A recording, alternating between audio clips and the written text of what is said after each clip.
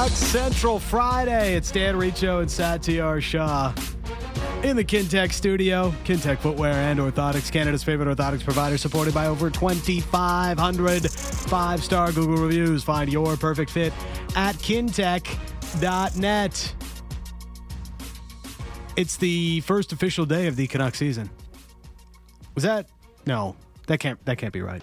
No, not really. I mean, organizationally, I guess it's the first. This is kind of like this is the kickoff meeting, you know? Yeah, I guess. It's but like you're starting at a new company. This is your kickoff meeting, guys. Yeah, well, I mean, technically, it could have been the draft. Yeah. The draft is like developmental camp, dev camp. Yeah, the draft I feel like ends the previous season, doesn't it? I guess it's still within the calendar the league year. Yeah, you're right. The fiscal year. It's the first event back. Yes. Yeah. The Young Stars tournament we're talking about, of course, and you'll hear them on Sportsnet 650 through the course of the weekend, including tonight's game against the Calgary Flames. Nikita Tolopilo is getting the start in goal for the Canucks against the Flames. Young Stars, they've got Matt Coronado playing on their top line, so should be exciting from a Flames perspective as well. Canucks don't have Jonathan Lekkerimäki or Tom Willander at this tournament. Their two top prospects and most recent first-round draft choices. Willander is playing at Boston College this year, and Lekkerimäki has just kicked off the SHL season, scored in his first game of the SHL season. So he seems to be back on track from where he was a year ago. But yes, the Young Stars, it does kind of feels like the initial kickoff of the new season. We have training camp starting on Wednesday, Thursday. The first official workouts get going in Victoria, and they'll go through Sunday. And next Sunday is, of course, the first game of the preseason against the Calgary Flames as well. So the prospects, Sat, for a team that's been as poor standings-wise as the Canucks have been in recent years, the prospect pool is objectively thin. Yes. That's not as much of an opinion as I'd like it to be. It's just, it's thin, and everybody sort of agrees on that. However, I feel as though if I'm going to give the front office a pat on the back, it's that they've taken some chances on a lot of players, whether that be overagers out of the CHL, some college free agents that have shown to be sort of interesting. They've tried to find, and they said this was going to be one of their priorities when they got here. They tried to find some players from other areas, given the lack of high-end draft picks that were going on before they got here. Yeah, and I mean, they have filled... I wouldn't say they filled the cupboards, but they've at least somewhat restocked the cupboards a little bit, and... It's more that the cupboards are lacking some nice pieces. Yes. I mean, they have a little bit of depth all of a sudden. They have some interesting players, right? They've done a decent job, I'd say, since coming in to bring some of these guys in. And the fact that they've actually, been able to get a couple of UFAs like Akita Hirose, Philip Johansson, who they believe can do big things for this team, Max Sasson, even who they signed. So they have players that they feel very good about, and to be fair, have all of a sudden bolstered the depth of the organization. But it's clearly still lacking in higher end talent. But all of a sudden, not that your top 5 prospect list is great or anything, but you have a few respectable pieces in there. It's becoming, at least at the high end, you got some excitement around Lekkerimäki and certainly Willander, although I know that was a big debate over the course of the summer, again, which prospect the Canucks should have taken with their 11th overall draft choice. But we'll leave that conversation in the past, or if you want, you can go back and listen to some of our draft shows from back in June. What you get out of this Young Stars tournament. Now, there's always, again, it's the kickoff. And we have legitimately seen some players sort of emerge onto the radar because of how they've played in this tournament through Canucks history. I know, Eddie Lack and Antoine Roussel are a couple of names that maybe come to mind from years ago. But it can be an opportunity for guys that aren't so much on the radar to make a name for themselves. But for players at the higher end of it, it's more... There's an expectation of you're going to do pretty well, and it's only going to matter too much to us if you don't do so well. Well, that's the thing. I mean, there isn't anything they can do that's going to make you feel like they're going to make a big impact in the NHL this upcoming season. It's more about long-term projection. So it's more about if you do poorly, that's going to stand out more than you doing well. Because if you do well, it's kind of like, well, let's see if this player goes to training camp and how they perform there, and then we'll see kind of what happens, right? But I think more than anything, you hear the organization talk about this, they want the veteran guys to show some leadership there, especially guys who've been through it before. And it's really more about the organization getting a chance to work with these players and putting them in settings where they're with the organization and they can kind of impart more knowledge onto what they want to do. It's an extension of developmental camp in many ways, right? This Young Stars tournament. So the performance on the ice, I don't know if it matters all that much, to be honest, as long as a guy just doesn't do really poorly. You don't want them to look like they're a step or two behind. That's the one thing you don't want to see, right? But it would be nice for some of these guys to flash a little bit of something, especially players who have been through this a couple of times. So some of those names, Danila, if I can speak English, Danila Klimovich is now into his third tournament. Yes. And he's a second-round draft choice from a couple of years ago. Showed pretty well at this tournament last year. I think you'd like to see him take another step and really show out this year. Aatu Ratu is a player that the Canucks have high hopes for down the line and had some big expectations of what he was going to do in the summer. This is the first chance he's going to have to show some of the gains that he's made. But it's a little bit of an older roster, right? You're not, again, Willander and Lekkerimäki aren't necessarily here. These are older players. A lot of them have some pro experience already. This is, and it can be, a very unstructured environment because it's a lot of guys coming together in a short period of time to play a few games over the course of 3 days. So it's not going to look like you normally see when you watch an NHL game or even an AHL game. That can make for a lot of weird things happening in some of these games, so it can be hard to evaluate players.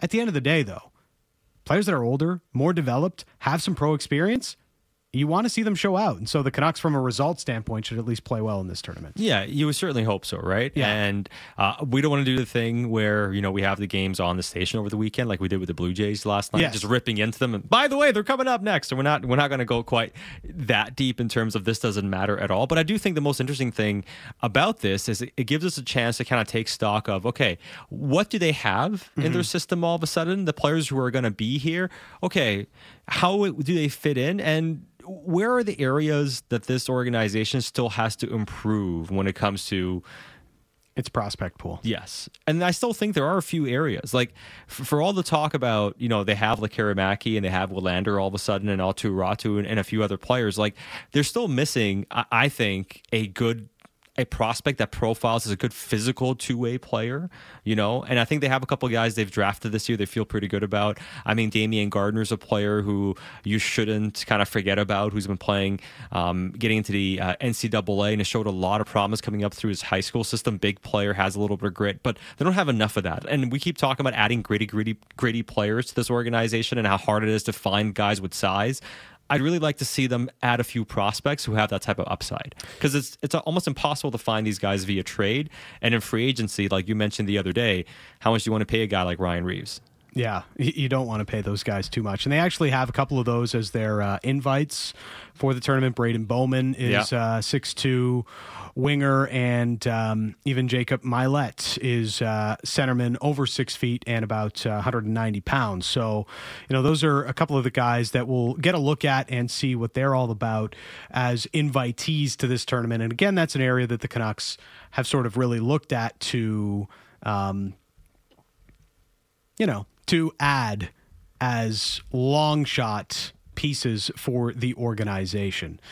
So when we look at this and we look at the prospect pool on the grand scheme set, you mentioned there are some weaknesses. The one that I would point out is still very much a weakness of the pool in the grand scheme: a lack of center depth. Yeah. Because even Aatu Ratu, as we've talked about, there is still some speculation and still some wonder if he'll be able to stick playing center as somebody that's not ever going to be the most fleet of foot on the ice. Yeah, I mean, there are some questions still about that, right? So I do agree with you, and especially a centerman with some higher end skill, like some of the guys they've drafted, you could say like, hey, this player has a little bit of upside over time, like a Mueller or a Perkins. They feel like have a little bit of upside potentially, but I'm not sure they really have the type of offensive upside that you kind of want to have. Like, do they have somebody knocking on the door in a few years that, hey, maybe could be your long-term second line center, for instance, right? And every team is looking for that. It's not easy to find, and especially if you have a decent year and your draft pick's not as high, it's even harder to find that.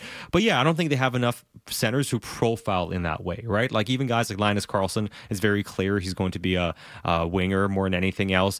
Baines, same thing. I mentioned Damian Gardner. I think he's a player to keep an eye on, but I wonder about the ultimate offensive upside still. Like, is he going to be a second line center type or a guy that makes the NHL and plays a third or fourth line role you should be happy about considering where he was drafted last season? So they still really do lack that. Even Max Sasson, who they signed, who's a centerman, he doesn't profile to be a high-end scorer or necessarily a second-line center type. It's more about can he be a nice bottom six centerman for you? And it's good to have those guys again because you don't want to be dipping into free agency every year, spending a couple million on guys to play on your third and fourth line. So you want to have guys coming up who can profile and get there. But on the higher end, especially as time goes on and we look at this team and say, okay, can this Canucks club not only become a contender, but can they sustain becoming a contender? And one way to ensure you can do that is having prospects in your system that can keep coming in waves in a few years. And until you have some of those guys, even long shots in your midst, it's kind of hard to have them break out in a couple of years. What would you say are some of the strengths of the prospect pool? It's, again, we talked about how it is shallow at the top. Willander, Lekkerimaki. There are a lot of names now. There's a lot of guys that I think have all of a sudden got on NHL radar where I don't know if there was a ton of that a couple of years ago. Now you can go down the list and you see Kudryavtsev. Wow, that guy was a finalist for OHL Defenseman of the Year last year. Brstevich was a really exciting draft pick that the team made at this past draft. Philip Johansson played really well in the SHL last year. We're going to see how he fares coming into the AHL this year and see if he can get back on track as a former first-round pick from a few years ago. Akito Hirose is an interesting player, as we saw at the end of last year. They got a lot of guys that have all of a sudden jumped onto NHL radar, but still lacking a little bit of the high end, where I would imagine the biggest strength of this prospect pool is probably in goal. Like you have Artur Silovs, and now you've added Nikita Tolopilo, who, by all accounts, and like we talked about with Kevin Woodley the other day, this is a super interesting prospect. Was goalie of the year in the Allsvenskan last year.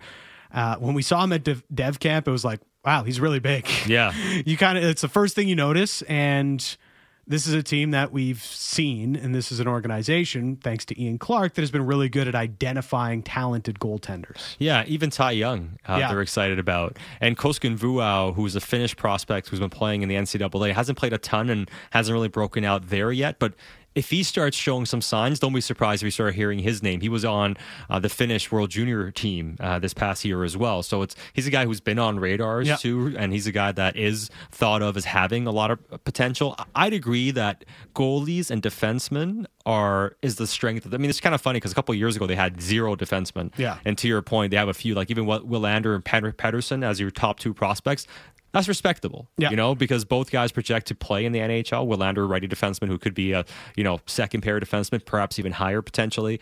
And what Pettersson is showing is he's probably going to play some games at some point. So having those guys who are young and, and could take even more steps forward, I think is pretty solid. And then you go through the depth, they have a few, even Cole McWard, showed a little bit of something. We'll see ultimately where he comes in. And I know organizationally, like Sori Minu is a guy they feel really good about. They thought should have been a higher draft pick. They were excited was still available when they drafted him. So I think the defense side of it is really good. And we'll see ultimately what happens with, Jet Wu or Yanni Yormo. But even those guys all of a sudden go from being, your top 2 or 3 or 4 prospects on the back end to maybe being your 10th, 11th, 12th. Mm-hmm.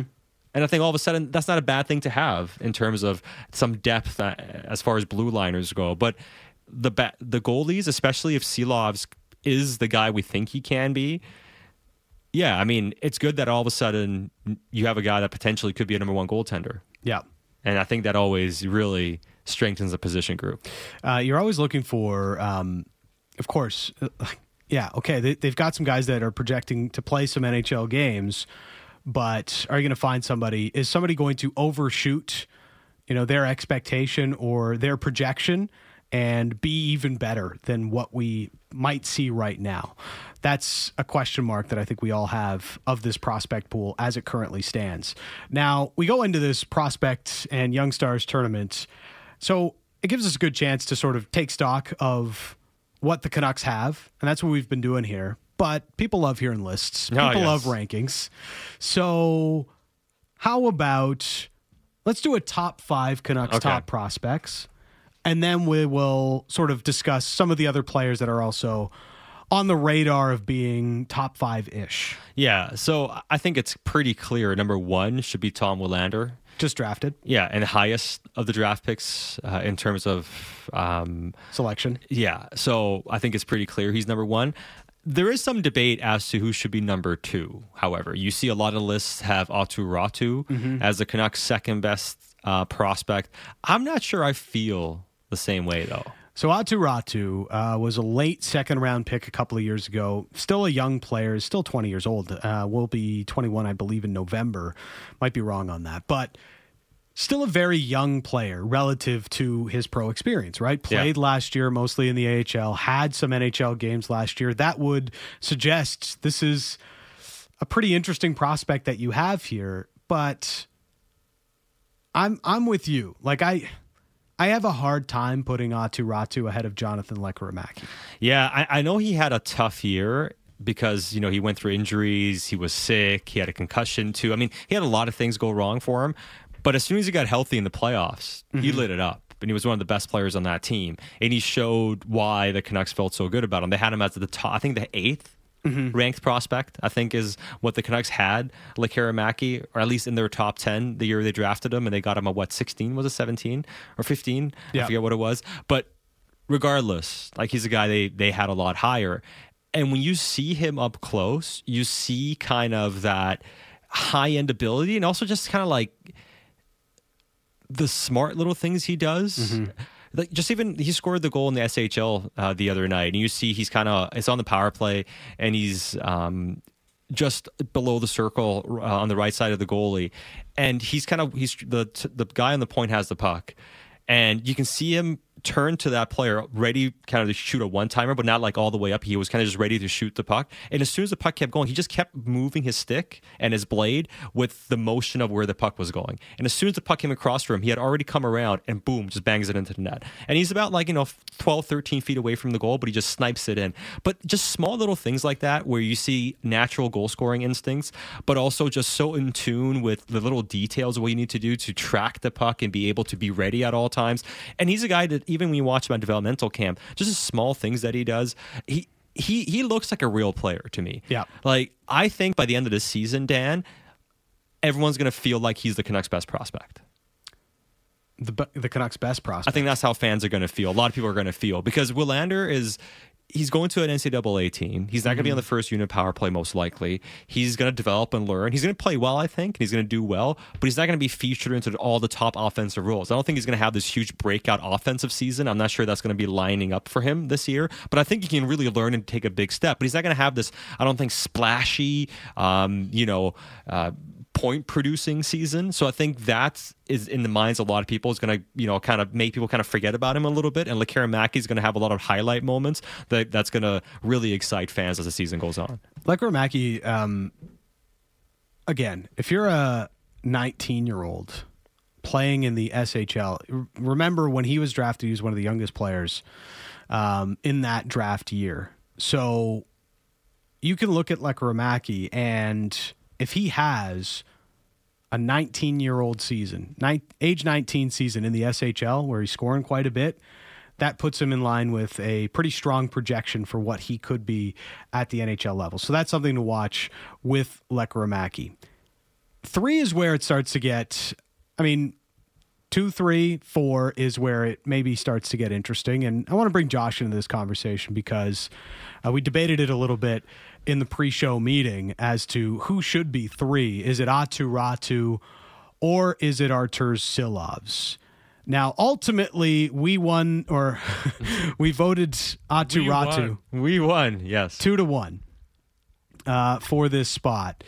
But Josh gave a valiant effort as to Arturs Silovs being the Canucks' third best prospect. I just think if you're projecting like who could have more of an impact on the team in the long term, I think it's Arturs Silovs. Because like for me, when I look at Aatu Ratu's potential, I don't see top 6 potential in him personally, especially as like a center, maybe as a winger. Right. You don't see a second line center as his ceiling? Probably not. Like not unless he has this great increase in foot speed, which just I don't see happening. Whereas Arturs Silovs, like I very realistically can see him being a number 1 goalie for the Canucks in the future. And to me, that's like the upside of that is higher than what Ratu has. So I feel like he makes a good point, and it comes down to your evaluation. If you are evaluating Aatu Ratu as a third-line center long-term, but you think Silovs is a number 1 goalie, then clearly you should be ranking Silovs above Ratu, right? I still think Ratu has the potential of being a second-line center, and I think his skating has to improve. I'm not sure it has to improve dramatically for him to be able to do that, especially based on what you keep hearing Rick Tocchet mention about he wants players that are very good along the walls, guys that win battles and are very smart in the offensive end. And I think based on his smarts, his handle, and how he can play in the offensive zone, and even his defensive awareness, I think there's a lot of good things there. But he clearly has to get a little bit quicker. Rounding out the top 5, Elias Pettersson, DPD, I guess is what people are starting to call him now. Yeah. He looks really good. He does. Going to be teammates with Jonathan Lekramaki this year at Orebro. And, I mean, seeing him up close at Dev Camp this year was, he really impressed. Like, you can just see a lot of the things, like, never mind the tape, but, like, anytime you get to see a player up close, it's that much better. But the skating, the confidence on the ice that he plays with, there's just a lot to like in Elias Pettersson's game. Yeah, there really is. The question is going to really come down to this year in Örebro, how much is he going to play? Mm-hmm. He was our 7th defenseman, to open the season here. Can he keep moving up the lineup? How much can he play? Because he needs to get a decent amount of ice time if we're going to look at him as having a trajectory over the next few years to come over to North America. Because if he has to have a year where he doesn't play a ton, that means he has to go back to Sweden probably one more year after this season. What you want, I think, ideally, is for him to have a good year this year. So next season, you can maybe flirt with the idea of bringing him over. That rounds out the top 5. Tom Willander, Jonathan Lekramaki, Aatu Ratu, Arturs Silovs, and Elias Pettersson as your top 5 Canucks prospects, according to us. Okay, yeah, it can be a subjective opinion on this, but it does feel like there's a pretty clear top 5. Now, beyond that, there's guys like Akito Hirose, who's 24, but still with the lack of pro experience, I would say is a prospect. Danila Klimovich, and is playing in the Young Stars tournament. Danila Klimovich, Aiden McDonough, Linus Karlsson, Hunter Brustovich, Philip Johansson. Like, there's a group of players there that I think if you asked a bunch of different people, you probably get a lot of different answers, but that's where the depth and some interest comes in beyond the top 5 of this Canucks prospect pool. Yeah, and even a couple of other guys, if we're going to mention them. Lucas Forsell, who showed a lot. He's, he could be a talented winger. We'll see ultimately how. Still very young. He's still, he was one of the younger guys in his draft year, right? And for a guy who was drafted in the 6th round, I believe it was, 7th round, he's been fantastic in terms of the steps he's taken the last couple of years. And then on the back end, we mentioned Kudryavtsev a bit earlier. He's somebody that, again, late round draft pick. Is going to be probably was a finalist for OHL Defenseman of the Year and could win the award this year. Yeah, he's a guy that's showcased not only some talent but also some defensive chops as well. And even Josh Bloom, who they acquired via trade from the Buffalo Sabres. Out of all these guys we mentioned, maybe he's the guy who plays some games in the NHL this season. Now, it's his first year in the AHL, which isn't going to be easy for him, but he's a guy who could be a gritty bottom six winger for them. Do you have a question about the Canucks prospect pool? Let us know, 650 on the Dunbar Lumber text message inbox. Who do you think is the Canucks' top prospect? You can send that in. We'll read some of your texts and get to your questions on the show. It is a Mailbag Friday, first of the new season coming up. But up next, it's the Triple Threat. It's Iain MacIntyre on Canucks Central. Big opinions and good bets. It's the People's Show with Bick Nazar. Be sure to subscribe on Apple, Spotify, or wherever you get your podcasts.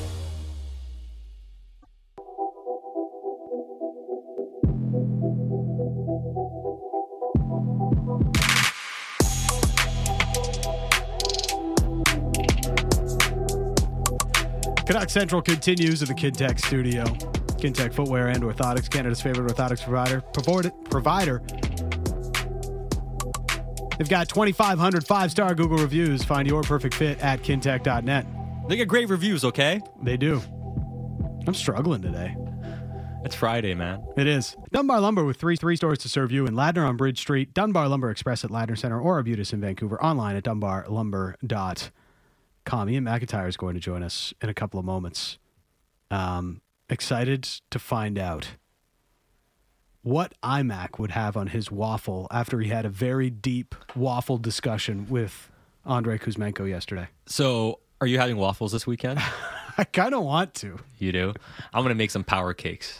Some power cakes? Yeah, What's a power cake? Just pancakes with a little bit more protein in them. It's the same thing. It's just pancakes. Okay. Yeah. So protein pancakes? Yeah, pretty much. But they still taste like you pancakes. Mix in your protein powder into the pancake? I think that I don't know what Kodiak or whatever it is. Like, you get it from like Costco. Oh, okay. Yeah. It's good.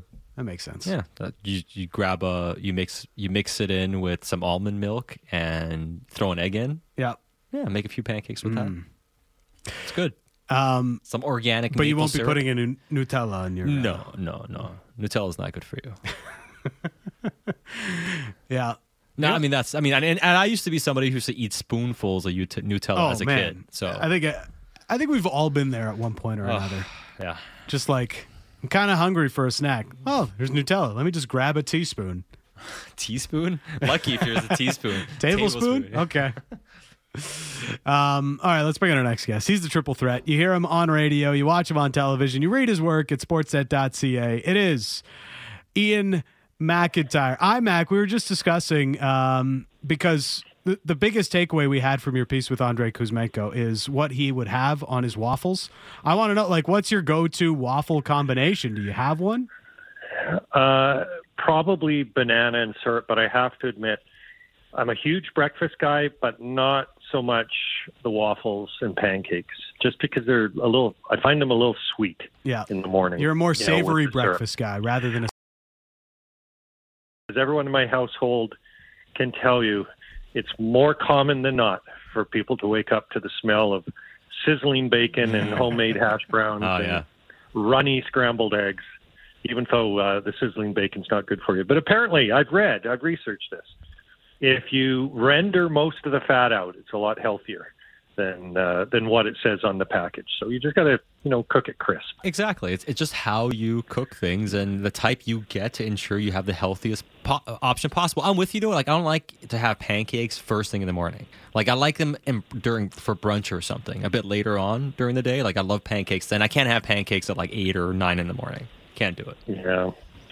Pancakes, and I like to cook, and pancakes was one of the first things I ever learned to make from scratch. I think I was 9 or 10 years old, and I can still throw together a batch, the batter, in 60 seconds, and my family loves them, but they're just not my favorite. By the way, when Ricci's talking about Nutella, and you guys are arguing teaspoon, tablespoon, I'm thinking soup ladle.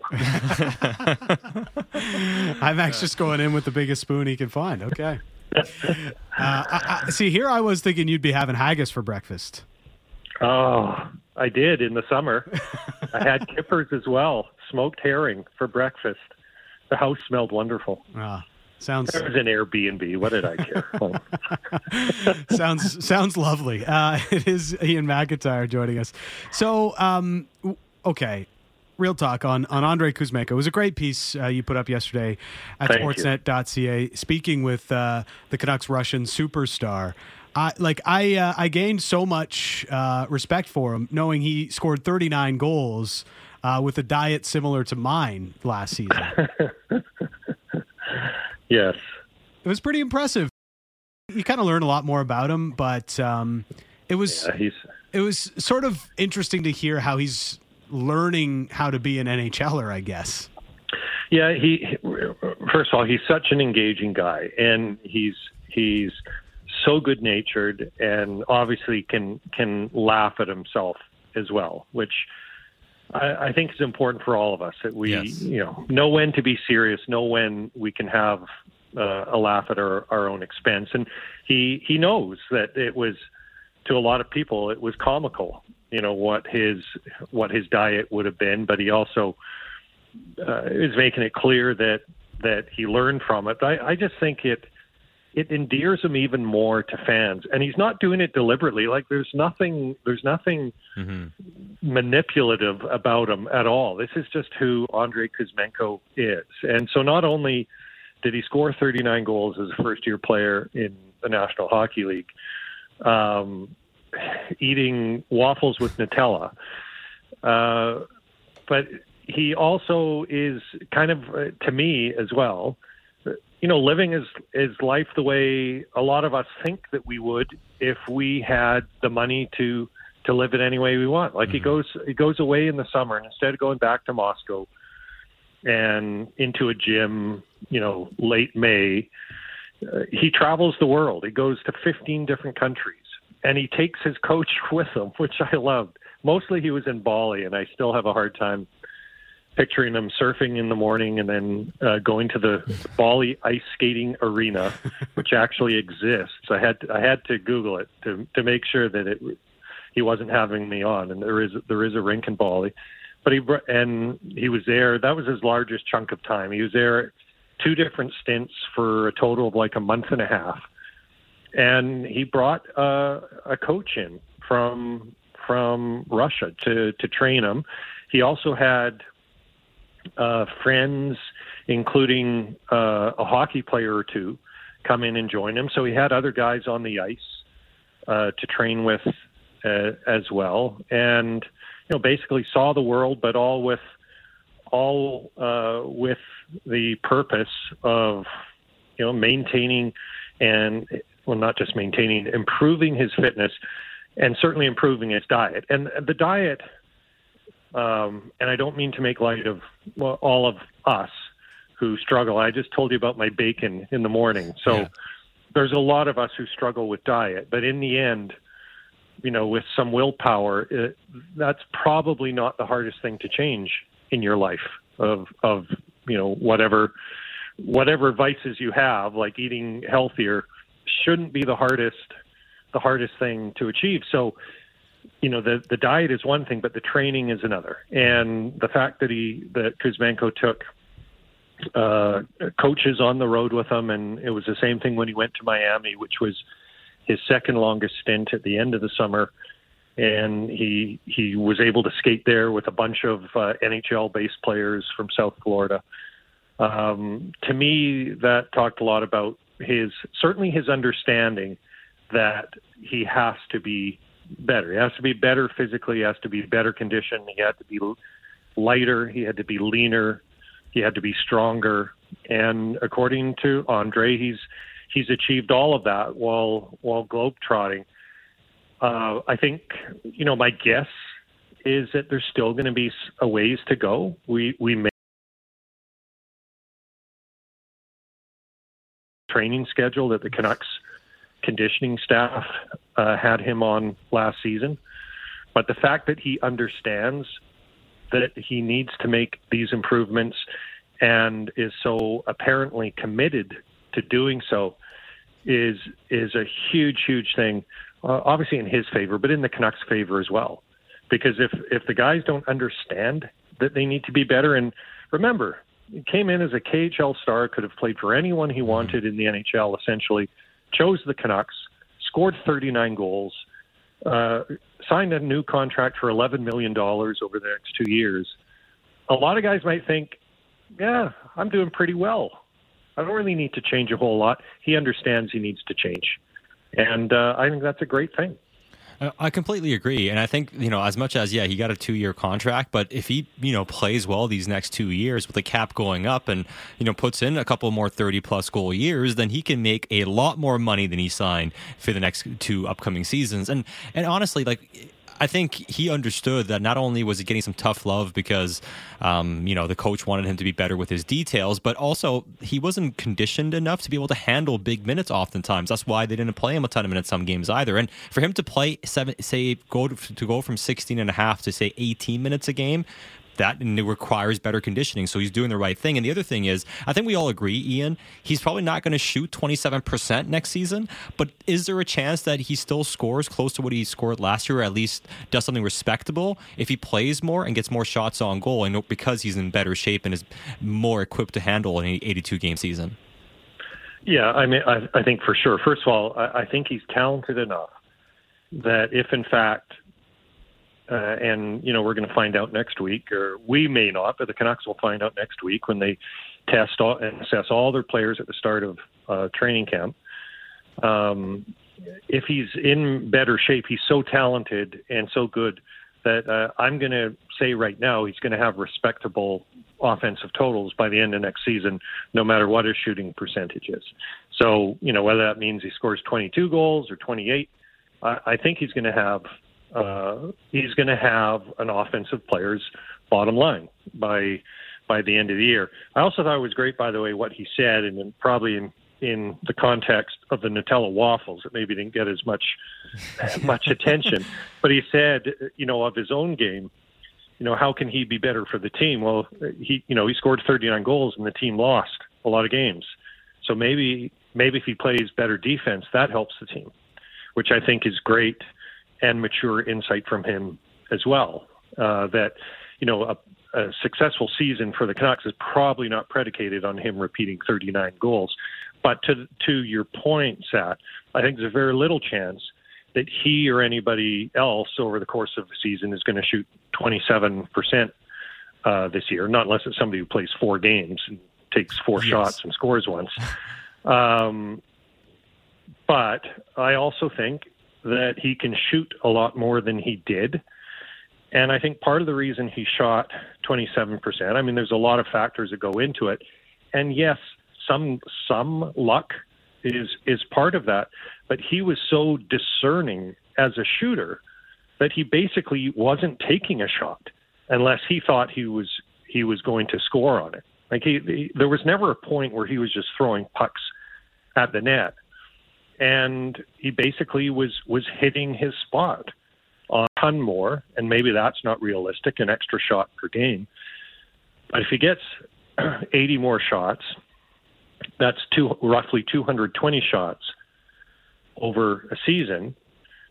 And, if he shoots 15%, that's 33 goals. And I think most people would say 33 goals is a pretty good season. Now, I don't know that he's going to do any of that. I don't know that he's going to get 220 shots or 33 goals. But I will say that from everything that I've seen, and we all saw how naturally talented he was last season, by the end of this year, whatever his totals are, we're going to say, yeah, that was a good offensive season for Andrei Kuzmenko. I think we're pretty comfortable saying, it's going to be Elias Pettersson and Andrei Kuzmenko together again on that Canucks top line.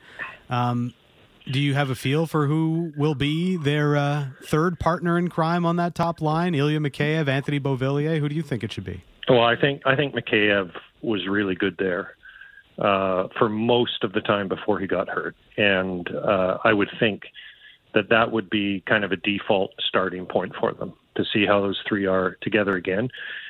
I really like Mikheyev there for a couple of reasons. Because of partly because of his two-way profile. He seems to be a good link both on the ice and culturally, language-wise, with Kuzmenko and Pettersson. But I also think that due to Elias Pettersson's evolution, that line may get more of the matchup duties this season. And, let's remember Bo Horvat's been gone since January. And they've, JT Miller, I think, got a lot of that head-to-head assignments after Bo left, but Pettersson got some as well. But it wouldn't surprise me if Pettersson at some point becomes kind of the go-to guy for that. And if he does that, then you got to make sure that his wingers can do it as well. And that's where I would say, Dan, there's a possibility that Kuzmenko and Pettersson might get split for that reason. If they decide that they need a more experienced or more dependable defensive presence on that line if they're going to get matchup minutes. But the way I look at it, Kuzmenko's possession numbers were very good last year. And yeah, sure, it helped. It helped that he was with the best player on the team in Elias Pettersson, a guy who got Selke votes in Elias Pettersson. But I think he's at least competent defensively. And I think he, as I said, his comment to me about maybe if he plays more defense, the team wins more games. I think that and the fact that Ilya Mikheyev is such a good player defensively and can play a matchup role, I think it just makes too much sense not to start that way with Pettersson between Kuzmenko and Mikheyev. Yeah, and I guess the question I have about Mikheyev is just going to be overall his health, because, with Tanner Pearson, he's going to be participating in camp. Mikheyev, the hope is he's going to be ready for the regular season, but I guess we're not really going to know truly what his status is until the guys gather for camp, I guess, right?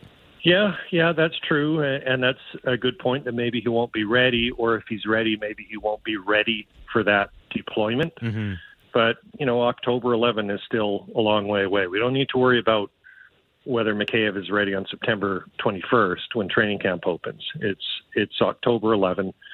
It is a serious injury that he had, and a major surgery to fix it. And the timeline is not suspiciously slow for where he is right now. So as long as he continues to recover and gets back, and maybe he's not ready by October 11th, and if he's not, that's not necessarily a terrible thing for the Canucks, possibly with their salary cap situation. They give him a week of breathing room.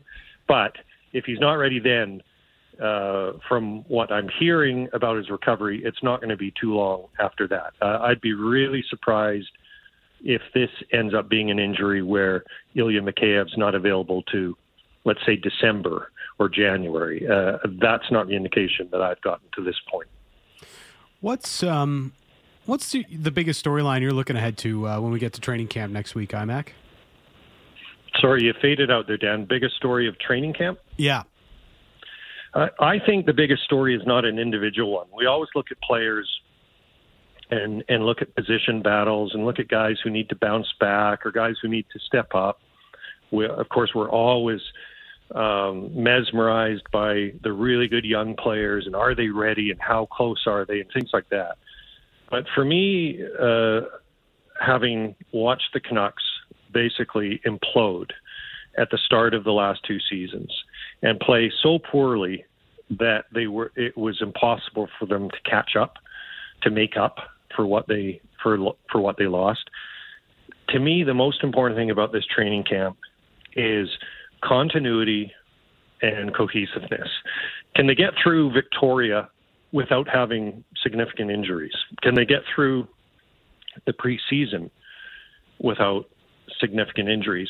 And if they can they establish some continuity with play where there's a lot more dependability and certainty to what they're trying to do and defensive competence as well to them than what they've showed in the last couple of training camps and preseason? Because to me, the atrocious starts that they've had, you can trace back to how poor their training camps were. And there were a lot of reasons for why the last two were poor, with injuries, contract situations, players being absent, players coming back, and then others get hurt.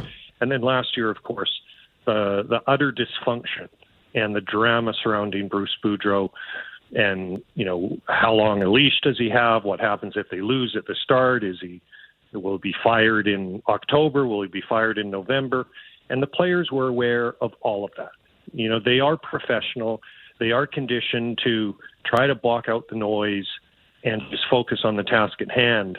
But they're also human beings, and they were all aware, that Bruce had wanted another contract, and Jim Rutherford and Patrick Allvin didn't give it to them, and that there was a lot of uncertainty about how long he would be coach.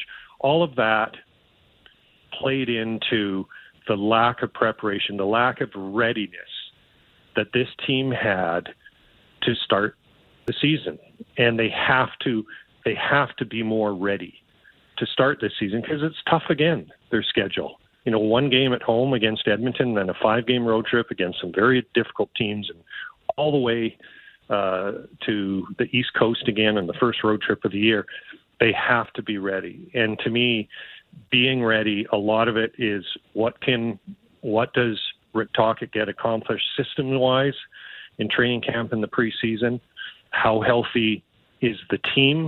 Do they have everyone available for the start of the season? And if it's yes to that, does there seem to be some continuity in their play, in their pairings on defense, in their forward line combinations? They have to get ready for the start of this year better than they've gotten ready as a team for the start of the last two, and really the start of the last three. But 3 years ago it was a pandemic season. That was just weird for everyone. But these last 2 years, the starts have been unacceptable. The starts have been why the seasons quickly got away from them and led to a lot of the turmoil that we've seen. They have to have a better start, which means a better training camp in preseason. So did Kuzmenko get you to convince you to go to Bali next summer? Is that going to be on the docket for IMAC? If I could afford it, I'd go to Bali every summer. And I'll tell you, if I was there, I would not be skating in the Bali ice arena. Yeah, I probably would not leave the beach. Sure, do they have golf courses in Bali? They must. I'm sure they do. Yeah, for sure. Yeah. But listen, no complaints. I had Scotland and Switzerland, which was a pretty fabulous summer. So I would do that again too. Sounds pretty good. IMAC, we'll see you probably in Victoria next week. I will look forward to that. Thanks for having me on, guys. All right, there he is, Iain MacIntyre, the triple threat, best in the business. Great stuff, as always. It's there's a lot hinging on Andrei Kuzmenko lining up and being as good as he was a season ago on the ice, potentially even better. It's hard because, if he was 21, 22, you could realistically expect him to have another gear. But as a 27-year-old, you're not necessarily expecting another uptick in production from a 27-year-old. But there's a lot that he's had to learn about being an NHL player. It's clear in the piece that he did with IMAC there. Mm-hmm. So we'll see how Andrei Kuzmenko fares this upcoming season. Yeah, excited for it. And, if he is going to play 18 minutes a game, he does have to be in better shape. It's clear. I mean, there were games last year where, remember, you could tell he was out of gas on the bench, and there's a reason why he didn't play as many minutes some games, right? So, it's one thing to say give a guy ice time, but how much ice time can you handle and still be able to provide a high level of play? And that's what you're going to have to do, because if you want to score, the same amount of goals next season, got to take more shots, got to play more minutes. It's Dan Riccio, Satyar Shah. A lot of questions coming into the Dunbar Lumber text message inbox for the mailbag. We already got a lot of questions earlier today at Satyar Shah on Twitter. We'll get to your questions for us next. The first edition of the Canucks Central mailbag of the season coming up on Sportsnet 650.